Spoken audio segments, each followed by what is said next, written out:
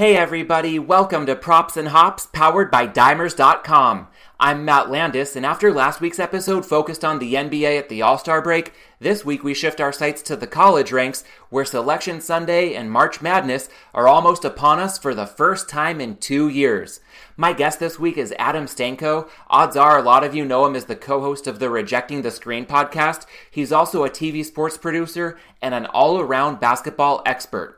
In our conversation, we discuss Adam's 5 key criteria when looking for a March Madness champion, the teams to watch out for in this year's tournament, from the top dogs to potential Cinderella stories, and how to put yourself in the best position to win your March Madness pool. Adam also shares some great career advice if you're looking to work in sports media. Then we touch on our fondness for some classic East Coast beers, and you won't want to miss the end of the interview when Adam shares the surreal story of hitting the hardwood with a basketball legend and what he did in that game that still ranks as one of his proudest moments. If this sounds good, I'd appreciate it if you could take a quick moment to follow or subscribe to Props and Hops wherever you get your podcasts. And if you're listening on Apple Podcasts, I'd appreciate a quick rating and review to help more people discover the show. One more housekeeping note, if you're looking to get your sports betting fix year-round, check out Dimers.com, where right now you can get daily college basketball picks. Alright, so without further ado, let's get to this week's conversation with basketball expert Adam Stanko.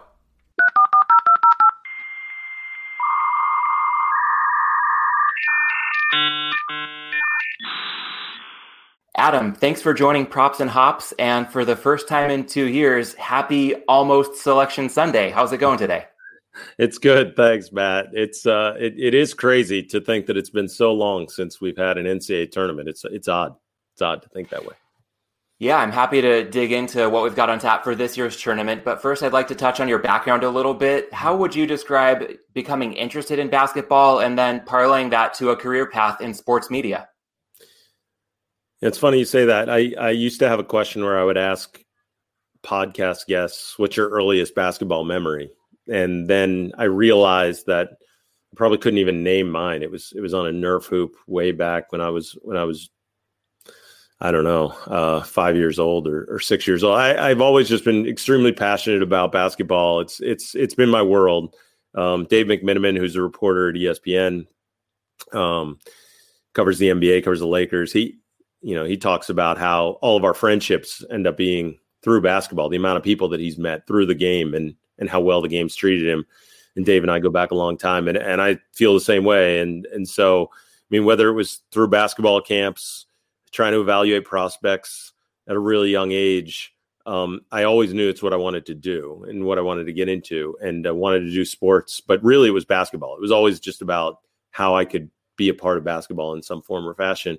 And so I went to Ithaca College in New York and got into production and wanted to do some type of broadcasting. My first gig was as a news reporter in Topeka, Kansas. I was a one-man band, shot my own stuff, and I was miserable doing news. I mean, I hung out with the sports guys and was covering, Kansas's team back then, and wanted to learn about that and all. And I had the opportunity after just about 6 or 7 months in Topeka to come to Philadelphia, which is where I'm from, to go back to Philly and host and produce a high school sports show. And that was the early 2000s. And so, I mean, we covered TJ Ford and LeBron James, and I did the first ever national TV interview with LeBron James. He was a rising junior at the ABCD camp, and seeing LeBron at that camp, I mean, there were a ton of guys that we ended up watching, Sebastian Telfair at the time. We were covering guys all over, but it ended up just being this incredible experience. Carmelo Anthony was there, but that's sort of where I had a chance to put what I had always been passionate about, cared about, learned about, read up on, everything I could, talk to whoever I could. That's when I started meeting more people. That's when I really started learning how I could turn it into some more production side of things, and really I've always cared about introducing people to who's next, right? I was always interested in caring about the guys that were going the next in line. And then from there, I ended up selling tapes of high school and college, high school players to college teams and to NBA teams, like when guys were making the preps to the pros leap. That was all the fashion and all. And we sold them to college teams. We sold them to NBA teams. And then from there went to ESPN and now at the Pac-12 Network and also doing our podcast and just being involved in basketball shows or whatever anybody wants to talk about. Yeah, and one thing I love about the way you cover the game is what I see it as a marriage of analytics plus that human element. In fact, I discovered you on the 2017 March Madness preview on Ed Fang's podcast, ironically called the Football Analytics Show, but the college basketball stuff is some of the best work that Ed does. And your annual interview with Ed on that show has become a rite of passage. And the topic I remember for that episode was man versus machine, where you were the man in the equation and Ed's numbers were the machine. And I thought that was a great way to set that foundation for the conversation and how the two of you look at the game. But when it comes to anything from a betting standpoint or for March Madness specifically, can you describe your approach to watching the game and how you evaluate different teams and players? Yeah, it's a really interesting question. I think you hit on it, really. I've always been fascinated from a statistics standpoint, when I was younger, and then obviously the verbiage sort of changes to analytics and sort of how things are produced. The way I've always talked to analytics folks now is like, there's not a perfect stat out there. There's not perfect information, but there's so much information that can be gleaned from stuff that's not just taken from the naked eye. And that's the interesting part that Ed and I discussed. And the funny thing about Ed is people don't realize we went to high school together, coincidentally. So, he's a brilliant dude, obviously goes to Rice and Stanford and then comes back to the basketball side of things. And that's how we sort of reconnected later in life. Great guy. And I appreciate the work that he puts in. But that's always sort of the basis of our discussions is that I sort of view things kind of as I think of myself as a purist first who incorporates, analytics. And I think he looks at himself as like an analytics guy that incorporates like some of the purist side of things. And so I think there are certainly trends. I think there are ways to look at the game to say, okay, this is happening. But, we look at, all aspects of the game now that have become sort of common knowledge, like, the corner three is such an efficient shot, for instance, or what's happening to the mid-range game. But, what backs that up statistically and, how does that bear itself out? And so when I'm watching the game, it's really my enjoyment of the game and all has evolved through the years. A lot of it now, I watched it always as a player, like what would I be doing in this situation? What should every individual on the floor be doing? And I've now since, like, because I've had the opportunity to be around so many great minds for the game. Don McClain's become a good friend, and he's the top NBA workout guy out there, in addition to being the Pac-12's all-time leading scorer. But I picked Don's brain. Earl Watson teaches me so much from a coaching perspective and a point guard, and in the NBA for like I think 13 years. I've learned so much from Earl, PJ Carlissimo, Seth Greenberg. Different analysts and coaches and players and just sort of how they see the game and all has changed my thinking. But really for me, it's about, I think about what every individual would do on the floor. And I try to just think about, are they doing the right thing? Are they playing at the hardest that they can possibly play? And so when I'm evaluating teams, oftentimes it's, kind of effort they put in, their level of toughness, how well they move the basketball. And then on its simplest form, I think I look at it as, basketball is a very simple game. How hard is it for you to score? How hard is it for your opponent to score? And I think the teams that make it look easy because of their ball movement, because of the talent of their offensive players, because of guys' ability to break down players off the dribble, their creativity, their shooting ability, and oftentimes it makes it look like that it's easy for them. And then, how hard do they make it for their opponent? And so I think that's, regardless of style of play, whether you're a drive and kick team, whether you're a team that, plays zone defense, it doesn't really matter. For me, I look at, again, how easy is it for you to score and how easy is it for your opponent? Yeah, and I think you've done a good job of clarifying 5 key criteria that really bring that to light. So I'm excited to dig in on the DNA of a champion, and later we can get to specific teams going to this year's tournament, from the top dogs to potential Cinderella stories. And then also later on touching on how to put yourself in the best position to win a March Madness pool. But keeping with that theme of the simple elements. How easy is it for you to score? How hard do you make it for the opposition to score? Looking at, again, what I think of when you break it down as the DNA of a champion. I have heard you talk about 5 key criteria being excellent point guard play, multiple NBA players, rim protection, a go-to scorer, and 3-point shooting. And over the years, I'm curious to see if you've added or removed any criteria, or if you've seen things become more or less important among those 5 keys. The biggest change, I appreciate you mentioning all of them. The biggest change has been the level of play from a team's point guard. That's what's really changed. Now it's automatic that if you win a national championship, your point guard is most likely an NBA point guard. Now, I've said this before, in some ways, it's kind of like self-fulfilling, because in a way, like, the better a point guard plays in the NCAA tournament, the more exposure that he gets. And so in that sense, then the profile is bigger. And so he has a better chance to go to the league. So that is true. But point guard play is so important to the college game for multiple reasons. And I think most notably is that what people need to understand, I think, when breaking down the tournament, and we've all watched it, so I'm not talking over anyone or educating someone in a field that they're not familiar with, but the tournament is so different from what teams have been playing during the regular season. And so let's take this year out of the fold for just a second and say, in a given year, I always think about it like any teams that are playing in power conferences. As conference play goes on, you're playing against teams that you've maybe met for the second time, then in the tournament, third time.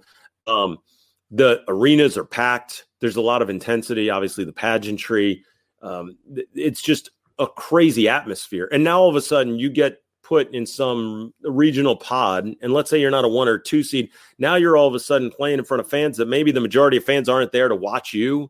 The arenas don't have as many people. There's not that much excitement. The underdog, the moment there's some momentum, the underdog now has the momentum in their favor, and that picks up. So for all of those reasons, not to mention the fact that there's just something different about win or go home. And in a lot of cases, win or your career is over. It's the last time that you're going to be playing, at least with that uniform. And that has a weird psychological effect. And so because of that, you need a stabilizing force. And the point guard is someone who can sort of run the show, control pace, which is obviously so important in today's game. We see these variations in pace where some teams play so fast and really try to push the ball in every possession. They try to get quick shots early on in the shot clock. And then you have other teams which, really are prodding and deliberate and they're just getting into their offense and everything's slow and they move the ball really well, but it's all right, let's take our time. And that also helps out their defense and all, and wears down a defense and wears down players on the opposition. So I think a point guard is just so important in all those aspects. I think certainly because of the difference in pace and all, but I think I've valued point guard play a lot more. And then I always value NBA talent. I mean, really, it seems so simple, but I think the big one for that is a lot of times it's about, do you have the talent in which if your top performer or top 2 guys aren't having a great game, you have to win 6 straight games to win a tournament. So it's not always the best team that wins the national championship, but you have to be very, very good and you have to meet all these criteria or else there's no way you can win 6 consecutive games. And so I think about NBA talent and the role that plays and helps with your overall depth. That's huge. And when I say go-to scorer, what I'm referring to is not always people think about, okay, and we even asked the question on the podcast, rejecting the screen, who would you go to? Go ISO, reject screen, and get a bucket at the end of a game. I'm not just talking about the end of a game. I'm talking about when you're Arizona and you're playing Wisconsin, in the Elite 8, and your team is now down 6 and you've missed your last 3 shots. Like, where are you going to get yourself some points? Because you're desperate for it. And in that situation where coaching can't really play a role and where some other guys who don't have the talent or are kind of nervous don't play a role, who's your go-to scorer? And if you don't have one of those guys and you have a good balanced offense, but you don't have one particular guy you can go to get a bucket, you're going to be in trouble in a setting like that in the tournament. Yeah, there's a lot to unpack there. I think we can get to it when we touch on specific teams. But circling back to the point about point guard play really being of elevated importance in recent years, This year, it's going to be a different type of tournament. Everything's clustered around Indianapolis. And some of those factors about having elite point guard play relate to strictly X's and O's on the court. But there were other factors you mentioned about the crowd, about what's going on, beyond the floor itself. Is there anything that you think might introduce some unique variance to this year's tournament? I think we have seen it play out throughout this season that the idea of uncertainty has just dominated college basketball and dominated the sports world and our everyday lives. And the stuff that's going on, I always say what's so difficult about predicting NCAA tournament success is that there are all these variables that we have no clue about. Sometimes it's a coach might be on the hot seat and doesn't have the respect of his players. It might be that one of the top players is having arguments with his girlfriend, or there may be two guys on the team that are feuding. I mean, all this information that we just don't have. And sometimes it becomes public, but a lot of times it doesn't. And every team goes through their ups and downs and through some sometimes trivial stuff to us, but is a big deal to them and has to be worked out. And you think about this season, you think about the fact that Stanford hasn't been playing, in their home gym, and they're playing in Santa Cruz and having to play that's their home games and how that's impacted them. And they decided to change what that meant in terms of them being quad one games and all, and how they adjust the quad system and all for Stanford. But I think about all these teams and not knowing if your opponents are going to play because of guys testing positive. And so being away from their families and being away just from regular college life, which I think has really impacted a lot of the top tier teams in the country. And so I think I factor all that in and say what I think the big difference is going to be is leadership this year. And I think passion has sort of wavered, I think, for a lot of college basketball players, just like there's been apathy that's grown for the rest of us in everyday life. And you talk about me trying to combine analytics and sort of my purist approach, but there's also, I like to think about things too, with a sense of humanity and what are people going through? I mean, basketball players are people too, coaches are people too. And the more of them you meet, the more you realize that that's the case, that they're not superhuman. They're not immune to not just bad press, but also stuff that frustrates us in everyday life. Like the same thing happens for these guys. And so there's a lot of stuff that they're dealing with right now. There are a lot of random variables just about everyday life uncertainty, like the health of their families. And anyone who's worked in an office setting over the past year also understands there's a weird underlying tension about being in a place around people without masks on and stuff. It's almost unnatural now. It's a weird feeling for us. So I think even for players, it's the same thing. There's this weird unnatural setting that comes in. So I come back to leadership and I think about, doesn't always have to come from your upperclassmen, but I think teams that have, that are led by upperclassmen, teams that have strong voices in their locker rooms, teams that's coaches really have the locker room under control. I think those teams are going to find a lot of success. They've already dealt with a lot of difficulties throughout the season. And so what kind of chemistry, and I think every great coach, I'll just say this, every great coach, the one common thread that unites them all is that they are all able to get their teams to buy in. And I don't care what your style is and your coaching voice and what have you, but do you get your guys to buy in? And I think in this year, more than any other, that is of utmost importance. Yeah, and continuing with the theme of leadership, coaches getting buy-in, I want to circle back to a point you mentioned of maybe there being some apathy in a year like this, and understandably so. But before we get into maybe the cream of the crop this year, that brings to mind teams like Duke or Kentucky this season. And I know with Coach K and Calipari, what we see at Duke and Kentucky year over year, generally you don't question the coaching so much. But I'm curious as to your take on what might be going on at those programs right now. It's understandable if one and done players, especially during a pandemic, aren't as motivated. I mean, there are times in normal circumstances where they're probably just counting down the days so they can get to the NBA and get paid. And then I know there's the notion of a diminished home field advantage, or in basketball, a home court advantage. I'm thinking with my NFL side of the brain for a moment there. But we definitely saw that throughout this past football season, especially thinking of a place like Cameron Indoor. I could see that being a big difference maker for Duke. But aside from maybe apathy or home court, what do you think is driving the slide back to the pack for some of those blue chip programs this season? And how could that have an impact on their prospects moving forward?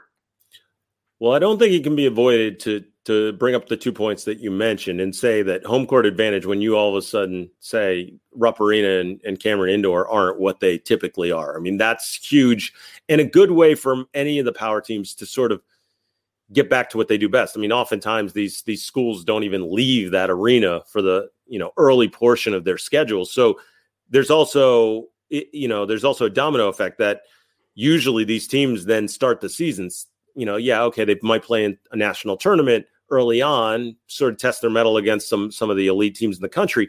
But then you're 8-1, you're 9-1, and you've built this confidence as you start to knock off all these teams. They didn't get that luxury this year. Neither of those teams did. And so I think the home court advantage was a huge factor for them.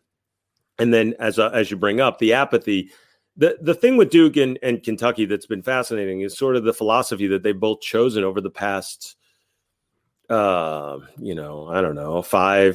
Duke, probably 5 years. Kentucky, you'd easily say the past decade. And that's this philosophy that it's not just getting one and done players who anyone would take, guys of that caliber. You go down the roster of Duke and Kentucky over the last few years, it's unbelievable. But it's not just the talent level, but it's also just embracing that philosophically. I mean, I did an interview with Ian O'Connor years ago when he wrote a book about Sebastian Telfair, who was going to go to Louisville, and then Telfair ended up going straight to the NBA. But his recruitment of Telfair was over the top. Rajon Rondo wanted to go to Louisville, but because they were so excited about Telfair, he decided, forget that, I'm going to your rival, and I'm going to go to Kentucky. And that was interesting because Telfair and Rondo ended up playing on the Celtics together. But the way that Ian described, like, having to deal with, like, recruiting a guy of that magnitude, and sort of it changes your program. And Stephon Marbury is always the example that, like Bobby Kremen said, it set the program back just to have Marbury there at Georgia Tech for such a short period of time. And so I say all those things to say that you almost have to have a philosophical shift. And that's what Duke has done recently. And that's what Kentucky's done, where Kentucky tells their kids, hey, not only are you coming in and we're trying to get you to the league, but we're going to push the guys out that are there now and encourage them to go to the league as quickly as possible to create a roster spot. Like, do what you have to do immediately so that you can move on. And we're going to recruit on top of you. And we don't want you to take offense to it. We're doing it for your benefit. And that's embracing a philosophy. And other schools really can't do that. They're going to go all out maybe to get one guy. Maybe, like, again, use Stanford example. They go get Zaire Williams. No, he's going to be there 1 year. Or Josh Christopher at Arizona State. Cade Cunningham at Oklahoma State. But, like, those kids come in for a year, and we're going to really try to get them. They can be program difference makers, all that. But for Duke and Kentucky, that's their DNA now. That's who they are. They're just all about, we have these guys who are going to be in and then quickly leave. And so now when you throw the variable in of, hey, college isn't going to be the same for the few months that you're there, or your experience isn't going to be the same, all that stuff changes. I think now that impacts you in a way mentally that really is, I mean, I don't think that anyone's prepared for any of this, but for Duke and Kentucky specifically, I think it's just had a strange psychological impact. And you see it with Jalen Johnson. I mean, there's all this talk about what's gone on, all this. And, the stories that I've heard is he really, truly has had a tough time emotionally dealing with this season. And so I don't blame a kid like that. And that's the struggles that he's dealing with now. Oh, my 10-month-old's making a quick appearance on the podcast. That's nice. Funny. Welcome aboard. Exactly. Thank you for allowing her to jump on. Yeah, well, there are certainly some issues you touched on that I think carry real weight that we might not think of strictly from an analytics perspective that could be affecting the Dukes and Kentuckys of the world this season. But one blue chip program in college basketball that really does have everything going in its favor right now that I'd like to touch on, Gonzaga.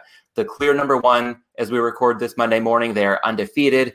I see some parallels between them and a team like the Utah Jazz in the NBA this year, where we're used to seeing great regular seasons. And they might be as good as they've ever been right now. But there's a history of disappointment once we get to the biggest stage. With Gonzaga, the fact that the stage won't be quite as big, the lights probably won't be quite as bright when we get to those later rounds. Maybe that works in their favor this season. But they don't tend to get very battle-tested in the West Coast Conference. All that said, why might this year be different for the Bulldogs? Or are there any of those annual pitfalls we see that could rear their heads again once we get later on in the tournament?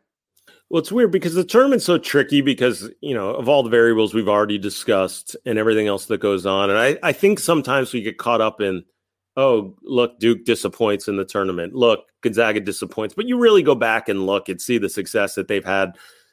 Forgetting just them from where they came from as, barely a mid-major to now where they are as a national powerhouse. I still think you look at the last decade and think they've had enormous success. They haven't won a national championship, obviously, but they have had some great success.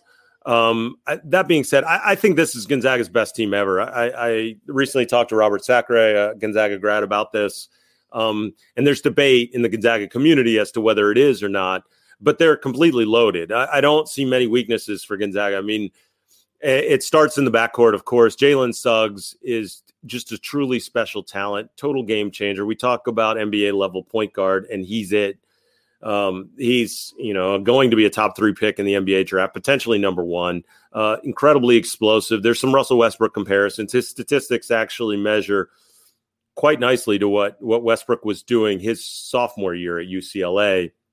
And you knew that Westbrook, just like Suggs, is scratching the surface. You can't watch him play and then not be blown away. And I think everything starts there. I mean, Suggs is just a matchup problem to start. First of all, he wants to push the pace, which is huge. He's going to get his team some easy buckets. But in addition to that, on the perimeter, he does what great players do. And I don't care whether you're talking Tracy McGrady, Kobe Bryant, any of the games, all Michael Jordan, all-time great scorers.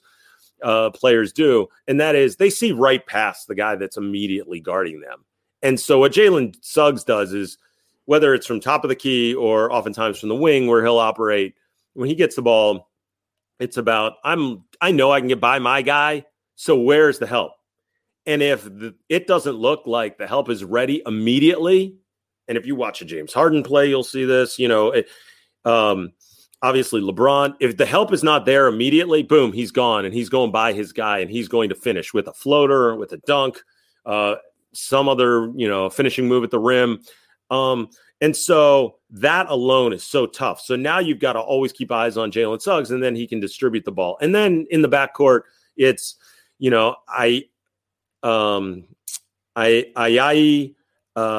a really talented player, could end up as a guard in the league. We see Andrew Nebhard, who's the Florida transfer. And so that backcourt already is loaded, and you have a lot of stabilizing forces there and guys with experience and talent. Then Corey Kispert can really shoot the basketball so well. So they'll put multiple shooters on the floor. And Drew Timme is a really tough matchup problem down low. And he's a guy who you don't see many guys back to the basket scorers now. He can face up and shoot it, but he also, if he posts you up, I mean, it's almost automatically a bucket. And guys almost in college game almost don't even know how to, even in the NBA, they don't know how to defend post ups.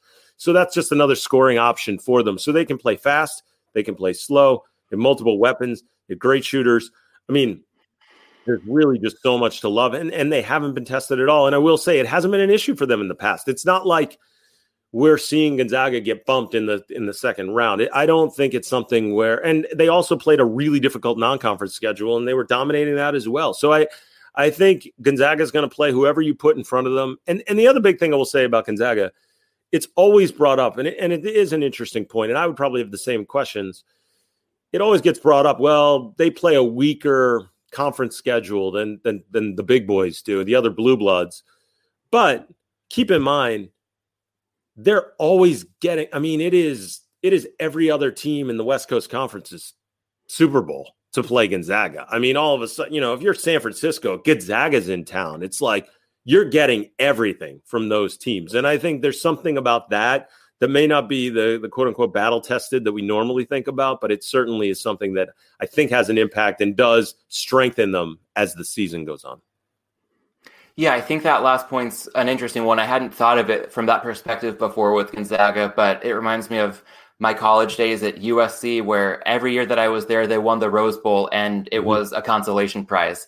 And I recall games like Arizona State in October coming to the Coliseum, and it's a one possession game down to the end. I remember some pretty mediocre Washington teams giving USC fits, but there is something to be said for knowing how to take a haymaker from somebody else and being able to respond week after week, or in this case, it could be night after night. So that's an interesting angle that might make others, in addition to myself, perceive Gonzaga a bit differently. And looking at the next tier, if we think of the wisdom of the crowds and maybe just beyond the wisdom of the crowds, but analytically, there's a lot to be said for teams like Baylor, Illinois, Michigan. I know you were early to the party on Illinois on your interview with Ed a few weeks ago. You talked them up before they were looking like a pretty safe bet for a 1 seed. But what do you see as the pros and cons for that next tier down? Gonzaga maybe in a class of its own right now. But when we look at teams like Baylor, Illinois, Michigan, what could really elevate them down the stretch, or even as highly ranked as they are, what might be their undoings?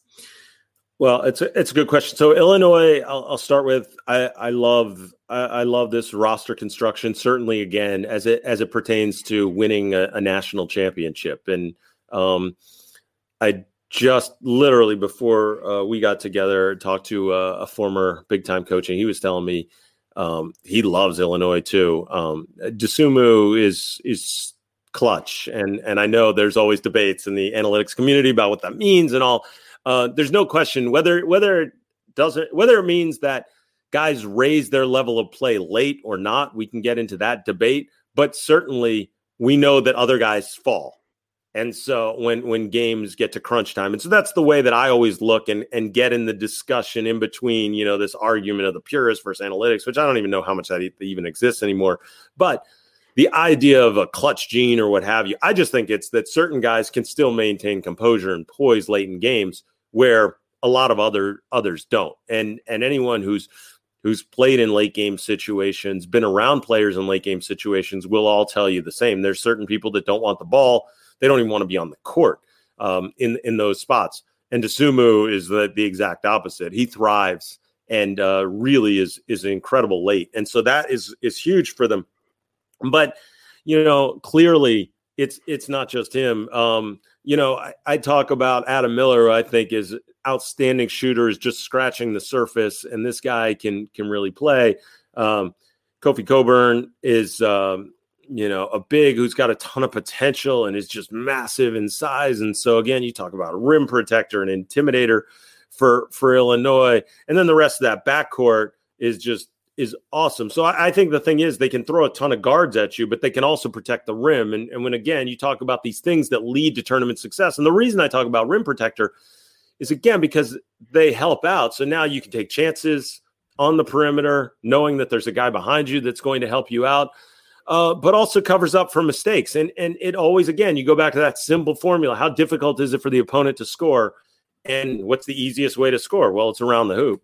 It's around the rim. It's in the paint. And if you have someone like a Cockburn down there, that's just, if nothing else, intimidating. Forget if they're actually blocking shots, but just enough to be intimidating. So you don't want to take shots down low. That's going to make an impact. So I think for Illinois, I love everything about that team. Adam Miller's got to shoot it well because I think he becomes the X factor there, and he has that potential. His release is so quick, and I think he's going to be the best shooter in the draft maybe next year or in 2 years. He's a guy that I keep screaming about because I feel like he jumps out when I watch them on video, but he's not there yet, and he's not consistent enough yet. And so if he's shooting it well, that could be a positive. If he's not, shooting might be an issue for this team. I mean, they certainly have the ball handlers and guys to handle situations late in game. And Dosunmu, I love. But that could be one for them, is just other scoring if all of a sudden Miller's not shooting it well and Dosunmu is having an off night. So that could be a downside for them. For Michigan, I think it comes down to point guard play. I love this team, and I love the job that Juwan Howard's done this year. Hunter Dickinson is a beast. One of the more underrated players in the country. Obviously, we saw what he did against Luka Garza recently. He can shut down opposing bigs. He's another guy who sort of knows that he's a post, and that's awesome. He's not a guy right now that's stepping out and shooting threes and trying to get his NBA draft stock up. He knows exactly who he is. He's an old school big man. He's not the fastest guy down the floor, but he really plays hard, and he runs hard and does all those things that you love on the defensive end. And so I really like Hunter Dickinson, and he's a huge matchup problem for teams. Obviously, you look at whether it's Wagner and Livers is a tremendous scorer and excellent leader for Michigan. And really, everyone on that team plays well. They share the basketball really well. I love how they distribute the ball. But I think for them, it's point guard play. I think they're going to need a situation where they're led from that position. And I just don't know. And I'm not talking, I don't think they're going to be upset early because I think they have such balanced scoring. They play so hard. Those guys are all unselfish. So I think they have no problem getting out of the first weekend. I just think when you compare them and say, to me, it's sort of like, all right, how do they compare against Gonzaga? Because I think ultimately that's what you're looking at for all these top tier teams. And then, you bring up Baylor, and Baylor just has weapons across the board. I mean, that backcourt is crazy. And to think those guys all sort of return, Butler and Teague and Mitchell, and just the toughness, the experience that they have, their ability to score, distribute. And then I think for them, a guy that's an X factor, again, a shooter you talk about. It's interesting because all these teams have X factor sort of shooters. Matthew Mayer on Baylor can really stroke it at 6'9", and he's never seen a shot that he doesn't want to take. I mean, his confidence is through the roof. Corey Kispert's kind of the same way on Gonzaga. Livers will take any shot that you ask him to, on Michigan. And then, like I said, Adam Miller is sort of the guy, even though younger and not as consistent, but probably has the prettiest stroke of all of them. On Illinois, they all sort of have that one guy that they need and who really can break a game open because of their ability just to knock them down and because they're sort of unconscious with it and no conscience, if you will. So, but I think for them, it's, Vital is huge. Just the defense that he plays and causes a whole bunch, he's sort of like a mini Draymond Green in a way and causes a lot of problems, disruptor defensively for Baylor. I think Baylor's outstanding. The only thing that I would say about Baylor is just that they're not Gonzaga. I think that Gonzaga just has almost more weapons than Baylor does, but their backcourt's really tough. And, I think sometimes trying to get some low post scoring, trying to get some easier buckets might be a problem. It's not typically an issue for them, but I think when they have had issues, and I don't just mean this year, I mean over the last 2 years, you have to sort of go back because there haven't been many challenges for them, is just getting easy buckets. And when those aren't easy to come by, they're so perimeter based in terms of their scoring that sometimes the shots aren't falling, and that's sort of where they're susceptible. But that's not to say that it's a major weakness because they've had so much success over the last couple of years. But when I'm evaluating those teams, it's pretty much what I'm looking at as the weaknesses. I really like all three of them, Baylor, Illinois, and Michigan, but I just don't think they're on the same level as a Gonzaga. Yeah, that is outstanding analysis on all three teams. And I'd love to circle back to that point on Illinois about, how much is being clutch and how much is just not falling on the bigger stages. Mm-hmm. And it reminds me of one of my favorite books I've read over the past year is called Atomic Habits by James Clear. And he has a line that you don't rise to the occasion, you fall to the level of your systems.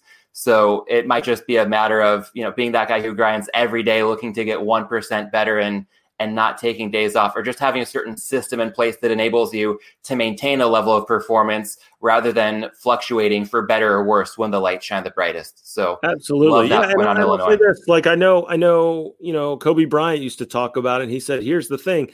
He wouldn't do anything different in those late game situations than what he was doing typically throughout the game. It's just, again, the guys around him were. And so for him, it's about how do I make this, just like I'm sure for NFL kickers, how do I make this feel the same as normal? The guys that can say, I'm going to make this feel like I'm shooting free throws, in the driveway or that I'm just playing pickup with my friends. The guys that can sort of go to that level of relaxation, those are the ones that end up obviously performing way better because the other guys are really getting tight. And you see it late in games because the ultimate measure, if people want to know, and this was something I learned years ago, and I always look at and try to tell people, if you look at a free throw shooter late in the game, if they come up short, it's because they're tense, because they don't get low enough on their shot, because their muscles are all tight and they come up a little bit short. Either they pull back on their stroke, or because they don't bend low enough bend their knees low enough. And so it's always interesting to check that out about the guys that end up in tight situations, end up getting a little bit tighter. Yeah, and we'll probably see that quite a bit as these games get pretty tight down the stretch. To your point, win or go home for a lot of guys, possibly win or your career's over. And having touched on Gonzaga, Baylor, Illinois, Michigan, are there any other teams that you think belong on the short list at the very top, or does that seem like a pretty set four in terms of the most likely teams to cut down the nets at the end of this?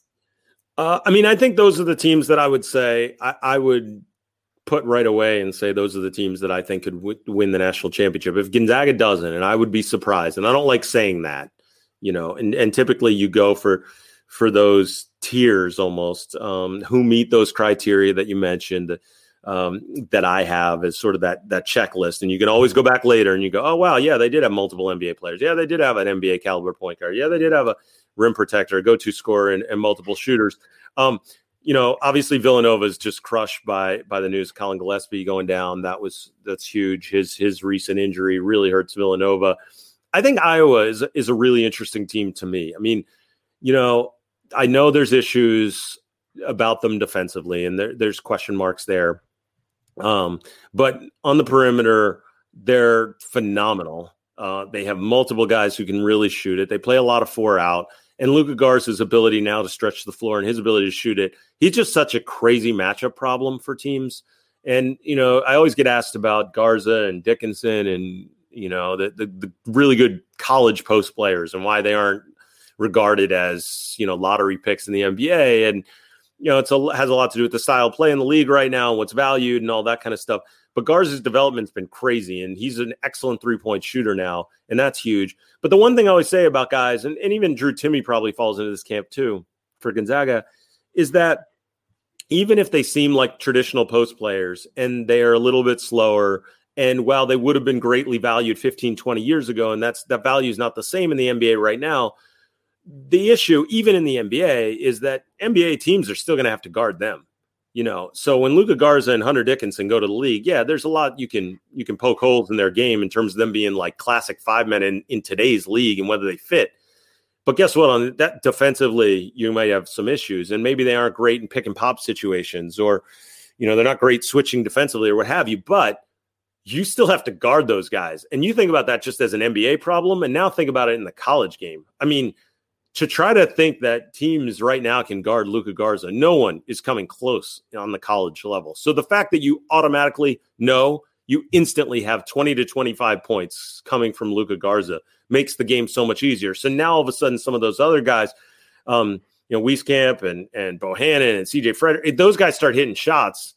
Forget it, it's lights out. You have no chance against them to keep up offensively. So I really like the style that Iowa plays. They play really hard when they get into it defensively, and there's some effort there, but it's just a question of really just sort of the personnel. But when they can defend on just average or a little bit above average, that team is excellent. I put them in that tier too.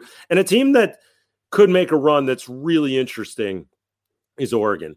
I don't think Oregon's winning a national championship, but I will say people they always get in trouble evaluating Oregon because a lot of what they see, especially when you think about the non-conference, is, the first half of the season. And we sort of make these judgments about teams based upon what they've done the first half of the year. But you look at Oregon every single year, they incorporate their freshmen and they incorporate transfers. That's a huge part of what Dana Altman does. He has crazy roster turnover every year, and no coach in America handles chemistry better than him. I don't know what the secret sauce is, but he is able to take his core guys and make them mesh. And so by the end of the year, he gets his guys, and they have 2 assistant coaches, Stubblefield and Mike Meniga, who's a really close friend of mine, who do a wonderful job, I think, just getting these guys to like each other. And I don't know what the secret to that is on the college level.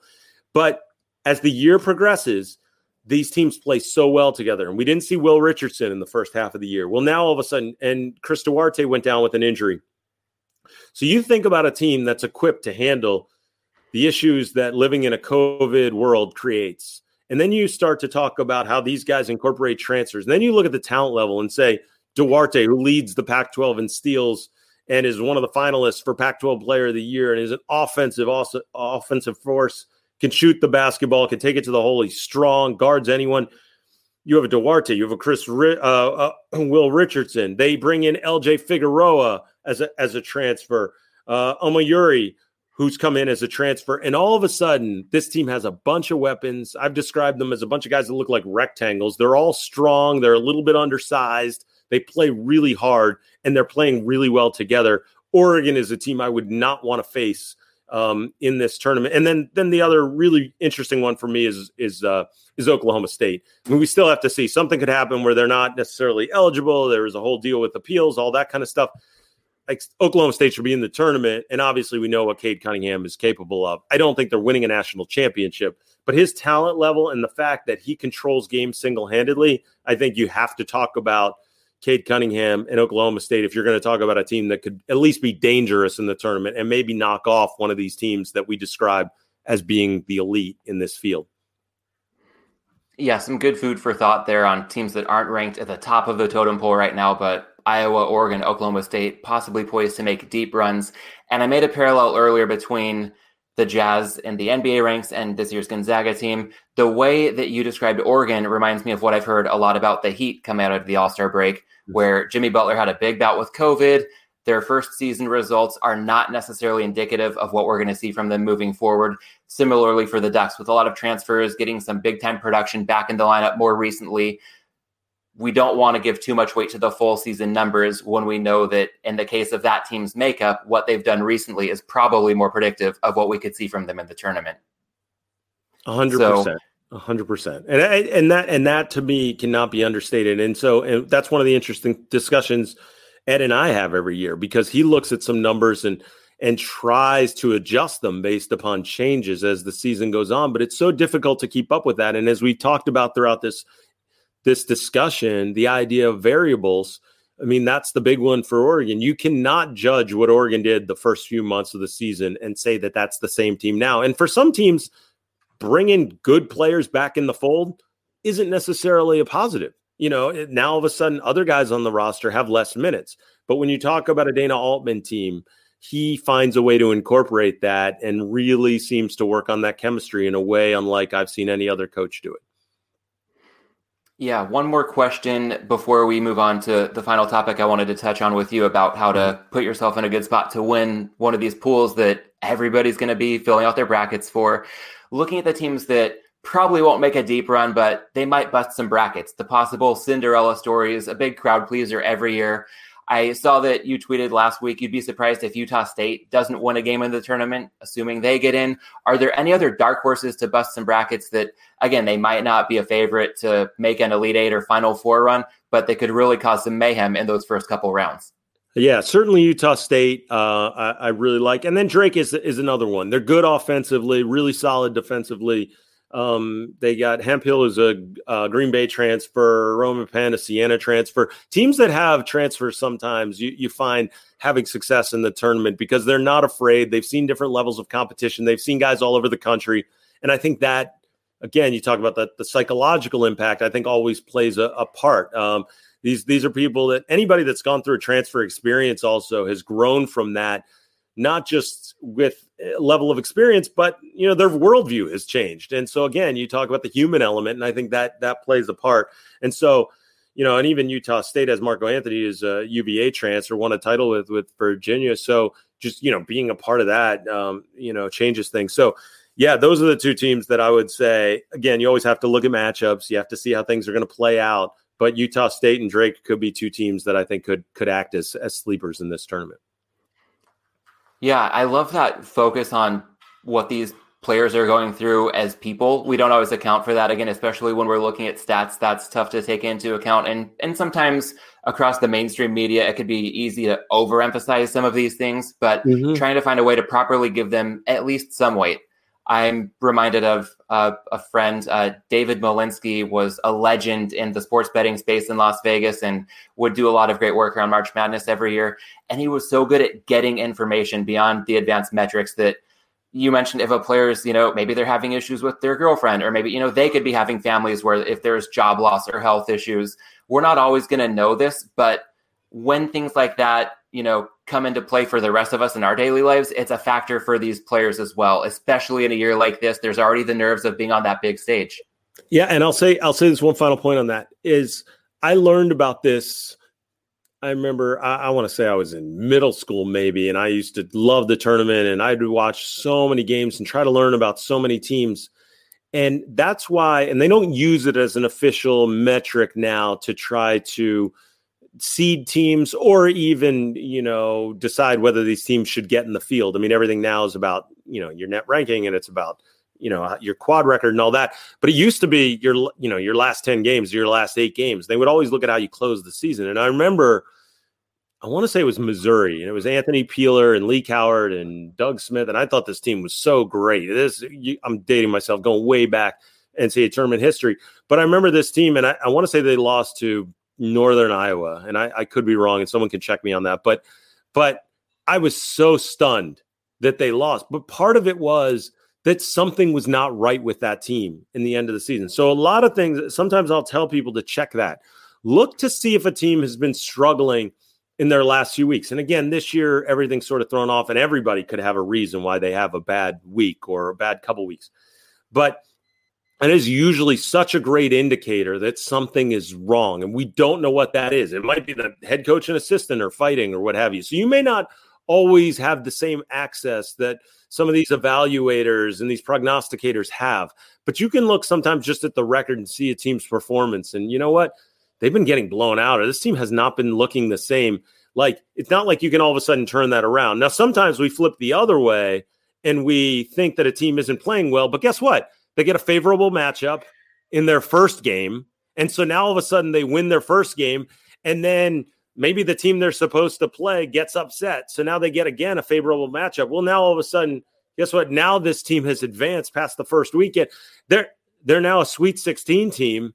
And everyone's going, oh, look how wrong everyone was. They thought this team was a mess. It's like, yeah, but they won 2 straight games. Like, that's not impossible to do. I mean, these are all very good teams that go to the NCAA tournament. So the flip side can work too. But always look for teams that seem to have something wrong with them, because it's a very hard thing. And especially this year, when now all of a sudden you've got to come together again for a common cause. If you're not playing well and your head's not on straight and there's a lack of focus, it's really hard to pick that up just to start an NCAA tournament.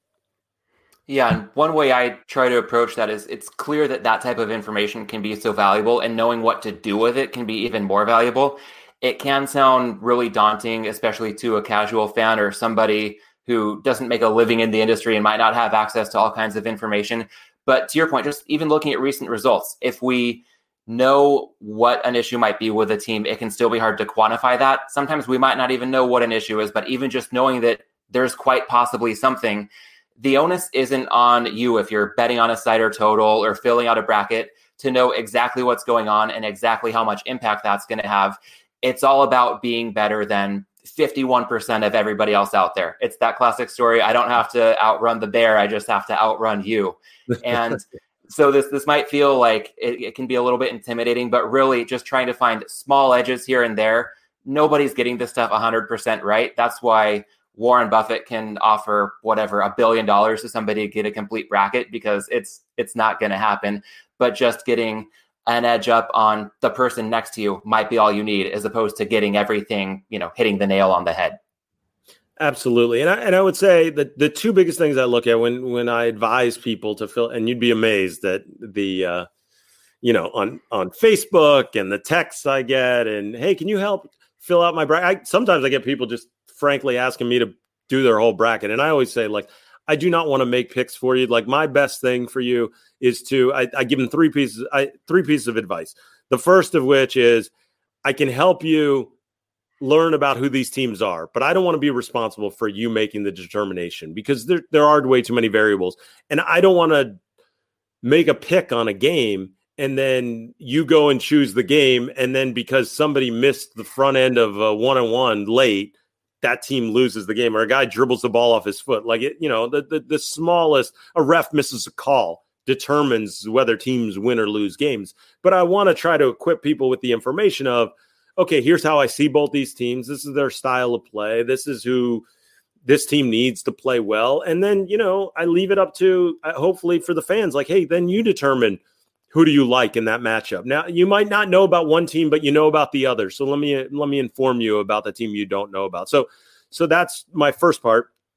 Secondly, and Ed Fang is, again, I go back to Ed's information. He always brings up the great point. Get into smaller pools. I think that's huge.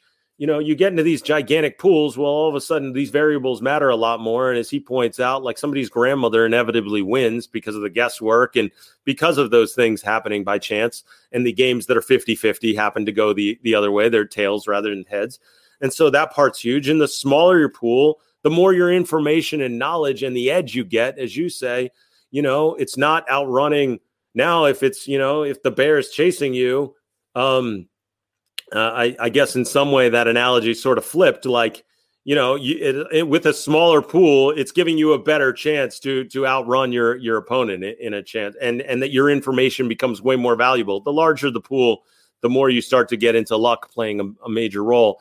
And I think that's huge. And then the last one for me, again, use these factors that I give, like as the secrets to winning an NCAA championship, and basically figure out who do you think can win this thing? And you sort of go from there. Now, you want to look at how matchups are going to play out and all that kind of stuff. But to me, I always come back to there's only a handful of teams. And that's why I started this in the first place. There's only a handful of teams that can win the national championship. A bunch of teams can win 2 games in a row and get to the Sweet 16. A bunch of games can win even 4 games in a row and get to the Final Four. But just because you get to the Final Four doesn't mean that you're winning a national championship. And I think sometimes that we overvalue what teams do in the tournament. And we also say, like, oh, this conference had a terrible year because the teams went 2-6 or whatever. No, like a lot of it has to do with matchups, chance, luck, all those things. But really, it's about who can win it. And when you start to narrow it down to the teams that can actually win it, like we talked about throughout this discussion, I think you really start to go from there and say, all right, and don't outthink yourself and say, all right, these are the teams who could realistically win a national championship. And if you don't know, go down that checklist. Do they have an NBA caliber point guard? Do they have multiple NBA players? Do they have a rim protector? Do they have 3-point shooters? Do they have a go-to scorer? And you try to figure out, and maybe the team that's going to win it has 4 of those things, maybe 5. Well, okay, let's put them in the conversation. But figure out who your national champion is, get in smaller pools, and then try to evaluate games individually. And that's going to be your best chance, I think, of having a successful bracket.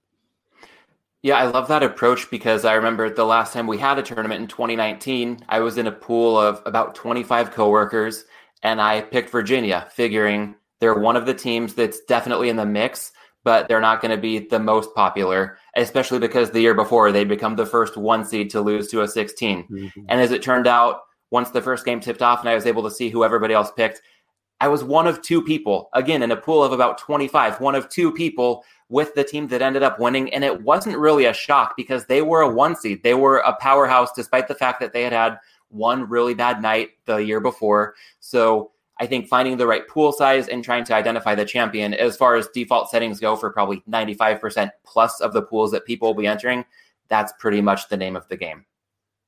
Precisely. And that Virginia team, I mean, had an NBA backcourt, NBA point guard. It's funny. You look at all those things. And to your point, what is it? 8%, two of 25 people end up picking them as national champions. That's tremendous value for sure. Yeah. With a team like Gonzaga, it can be tricky because if we just try to factor in the VIG and Vegas odds right now, I believe they're priced somewhere in the range of 35 to 40% to win it all. And even if they're a clear best team, if let's say half the people filling out brackets will pick Gonzaga, well, you don't want to take a 50-50 shot at a 40% probability of that occurring. It's if you can find a team with a 15% chance to win it all, but you end up being one of the 8% of people to pick it, that's where the value lies. So one more tip that I'll leave things off with would be to look at sites like ESPN and other places will list in real time the percentage of the time that each team is being picked as a champion. And making use of that information can be really valuable, especially a year like this. The first game doesn't begin until Friday, so there's an extra day to get your picks in. We don't need to rush to do everything. Just looking at what other people are picking, zigging where other people are zagging, could be the way to go. But yeah, consider your pool. I love the notion of honing in on the cream of the crop that could win it all and then going from there. So Adam, thank you so much for your time. I'd love to wrap this up with a couple rapid fire questions to bring things home. Sure. Starting off with career advice, I've heard you have a special bond with SportsCenter anchor Kevin Negandhi, and what that says about what it could be like to work in sports. So I'd like to turn it over to you to speak on a big career lesson you've learned as a result of that relationship. Oh, wow. Well, I had worked on this high school sports show, as I mentioned. And the funny part is Kevin had worked on the show. It was like a mom and pop show, but we were doing all this national coverage. But it was out of Philadelphia. Kev's from the Philly area, and we're both from the suburbs. And I didn't know him, but he had worked on the show like 3 years prior. And all the coworkers, again, there's like 8 or 9 people in the office working on this thing. They all referenced how Kevin used to work on this show and how talented he was. And now he was in Florida and he was in Sarasota and trying to make a name for himself and all this. And so I had heard all about him.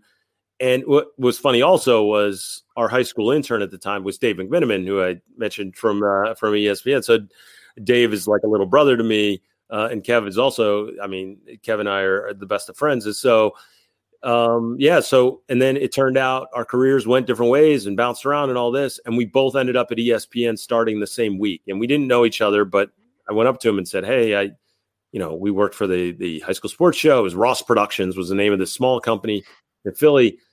And it was like we had this instant bond right away because we could trust each other, knew each other in this huge, fishbowl that was ESPN. And so right away we had a connection. He ended up being the officiant at my wedding, and I was the officiant for his renewal of his vows. And so we were extremely close. Obviously, people who've seen his work know how talented Kev is, but he's also one of the best people in the business. And I would just say that, in terms of production and career advice, the 2 big things I would tell people are, number one, figure out what it is that makes you passionate about if you're getting into TV production, sports media, really what is it that's driving you? My wife was really wanted to be for a long time on air, and she loved that. And we had discussions about it, and her career wasn't going the way she wanted it to go. It was moving, but it wasn't going where she wanted it to go. And we had a frank conversation about, like, what is it that you love? And she's like, well, I love telling stories. I just want to tell people stories. So I said, well, why don't you focus on that? Like, she didn't even love being on air. That's not what made her passionate. It was about telling stories. So she ended up doing that. She worked on E60 and Outside the Lines, and became this great investigative journalist and broke all these stories about, Baylor's football scandal and Louisville's prostitution scandal and all these things. And none of those things would have happened had she just been so focused on being on air and like scratching an ego itch or something, because that was never what it was about for her. It was about telling people's stories. So I think finding what it is that you're passionate about is huge. And then the other one, and I think this is where it relates to Kev, and there's guys out there like Adnan Virk, who's a very close friend, Ashley Adams and Mike Yam, who I've had a lot of experience working with as hosts at Pac-12 Network. All the analysts that I've spent a lot of time with. I mentioned a bunch of them already. Matt Muehlbach, who's an Arizona star. I think being a good person and maintaining relationships really matters. And the field right now is so hard, and people take advantage of you, and you don't get paid a lot of money, and you work nights and weekends, and it's a grind, and you got to do it because you're passionate about it. The fun wears off pretty early on, but we do it because there's really not much else we can do. And I would just say that, I know this is quick hitters, but I would just say that being a good person matters. And I would say I don't call people contacts or their relationships, their friendships, and I think that stuff matters. And we'll do this interview, and then I want to make sure we keep in touch, and that's how I approach things. And I always think that matters, and it comes back, and it's not just for personal gain. Obviously there's a lot to be gained as a human in that regard, but also it does pay off for you in a business sense. And I think that people are valued who they're easy to work with, end up being the ones, we have discussions all the time, like, oh, that person's good on air, but they're really difficult. And so they don't get the same jobs that they would normally get, or even behind the scenes. They're a pretty good producer, but you know what? They can be tough to work with. And I think the ones that value other people as people and maintain and foster those relationships are the ones that are having more and more success, especially as we see more and more cuts in the industry. Yeah, I love those points about finding something that you're good at and also being a good person and building relationships. One thing that I would add that might tie in with your relationship with Kevin would also be being open to different opportunities. There was a job that I got when I was in college covering a high school football show down in San Diego, where I'm from. And it's because I had interned in the summer at a sports station down in San Diego, but then I went back up to LA for school. And at the end of the internship, I was offered a role to be a field producer for this high school football show.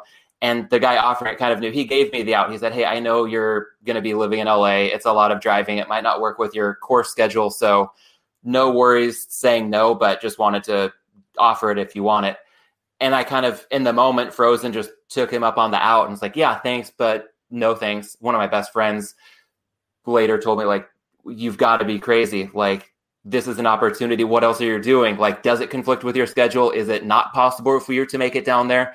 And doing that show opened up doors eventually to the biggest career break I ever got, which was going to Beijing and working with NBC for the 2008 Olympics, because the final round interview I had was somebody who had also worked on a high school football show back east. And just having that common thread, that was pure luck. But at the same time, I think the more people take advantage of what really is within their control, even if they don't realize it, the more you stack the deck in your favor. It is ultimately a numbers game. And the more of those opportunities you can take advantage of, then the more likely it is that you'll find yourself in that kind of lucky position. So I love that framework about career advice. And I'd also like to touch on the other pillar of this show is that as a lot of listeners would know, would be putting the hops in props and hops, beer being a big component of what we talk about from time to time. And it's totally cool if you're not a beer drinker or a craft beer fan, but do you have a favorite beer or other libation when you're looking to unwind and relax? Yeah, so there's two. I mean, as a Pennsylvania guy, Yuengling is something that I love Yuengling, and whenever I can get it. And interestingly, I probably fell in love with the idea of beer drinking, and I don't do it as much anymore with 4 kids and being pretty busy. I don't have those same opportunities as I once did. But in college, going to Ithaca College in New York, Labatt Blue was like my drink of choice. I went to visit the school, and a girl who lived in the neighborhood was a year older. She took me out when I went to go visit the school, and we had a pitcher. I don't even know if I've seen a pitcher of Labatt since then, only in bottles, and rarely do I come across it these days. But that was, I know it's not the craft, beer that we typically think about, but I remember it was like the purest drink that I ever had. Maybe the experience, maybe the ambiance, the atmosphere, what have you. But that was it for me back then. So I here in San Francisco area, I'm in the Bay Area outside of San Francisco. Like there's a lot of the IPAs and the craft beer fans and all that kind of stuff. But for me, a Yuengling or Labatt's, and I'm a happy guy. I can promise you that. Yeah, I've got to say I'm a little bit jealous about your proximity in the Bay Area to spots like Cellar Maker for really good IPAs, or even the Rare Barrel in Berkeley for some of the best sour beer you can find anywhere. But it's also nice being in California reminiscing about good East Coast beers. I know Yuengling is just a ritual. If we go back east for the holidays, then just get a case of Yuengling and we're good to go. It doesn't need to be the fanciest thing, but to your point, a lot of it is who you're with, just the state of mind, the overall experience, that can elevate anything. And there's a time and place for everything, but definitely with you on having a soft spot for some of those East Coast beers, even if they're not the fanciest, that's perfectly fine. So one very final question before we plug what you're up to. I have to ask, because I read in your Twitter bio, your proudest moment was that Chris Mullen once praised you for slipping a screen. What's the story behind that? So, working at ESPN for 7 years, you end up with a lot of strange relationships and stories, and it really was like the SportsCenter commercials played it out to be. I mean, you'd show up on campus, and in the parking lot, you'd see the Mets mascot, or you'd be in the bathroom, and all of a sudden, out of a stall comes some famous coach or something like that. Will Ferrell would show up on campus. Snoop Dogg. If you go to my Twitter. Right now, I've got a pinned story about an interaction I had with Snoop Dogg, which was incredible. I recommend people checking that out. Naismith Lives is the Twitter handle. But one day I got a call from my buddy Greg Piker, as we called him. He's an excellent producer, still an ESPN producer, but he had been a producer on Inside the NBA. but he was doing our NBA shows, and I was at home that day, and he calls me up and says, "Hey, do you want to play 2-on-2 with John Barry and Chris Mullin at the LA Fitness?" And I could not get in my car fast enough to go meet up with them, and drove out there and played with Chris Mullin. We played a few games and all, and I mean, as a hero, a dream teamer and Golden State Warrior, and just what he did at St. John's, like, I mean, New York City legend, like Chris Mullin, are you kidding me? He was larger than life. And so the chance to just get on the floor with him and play.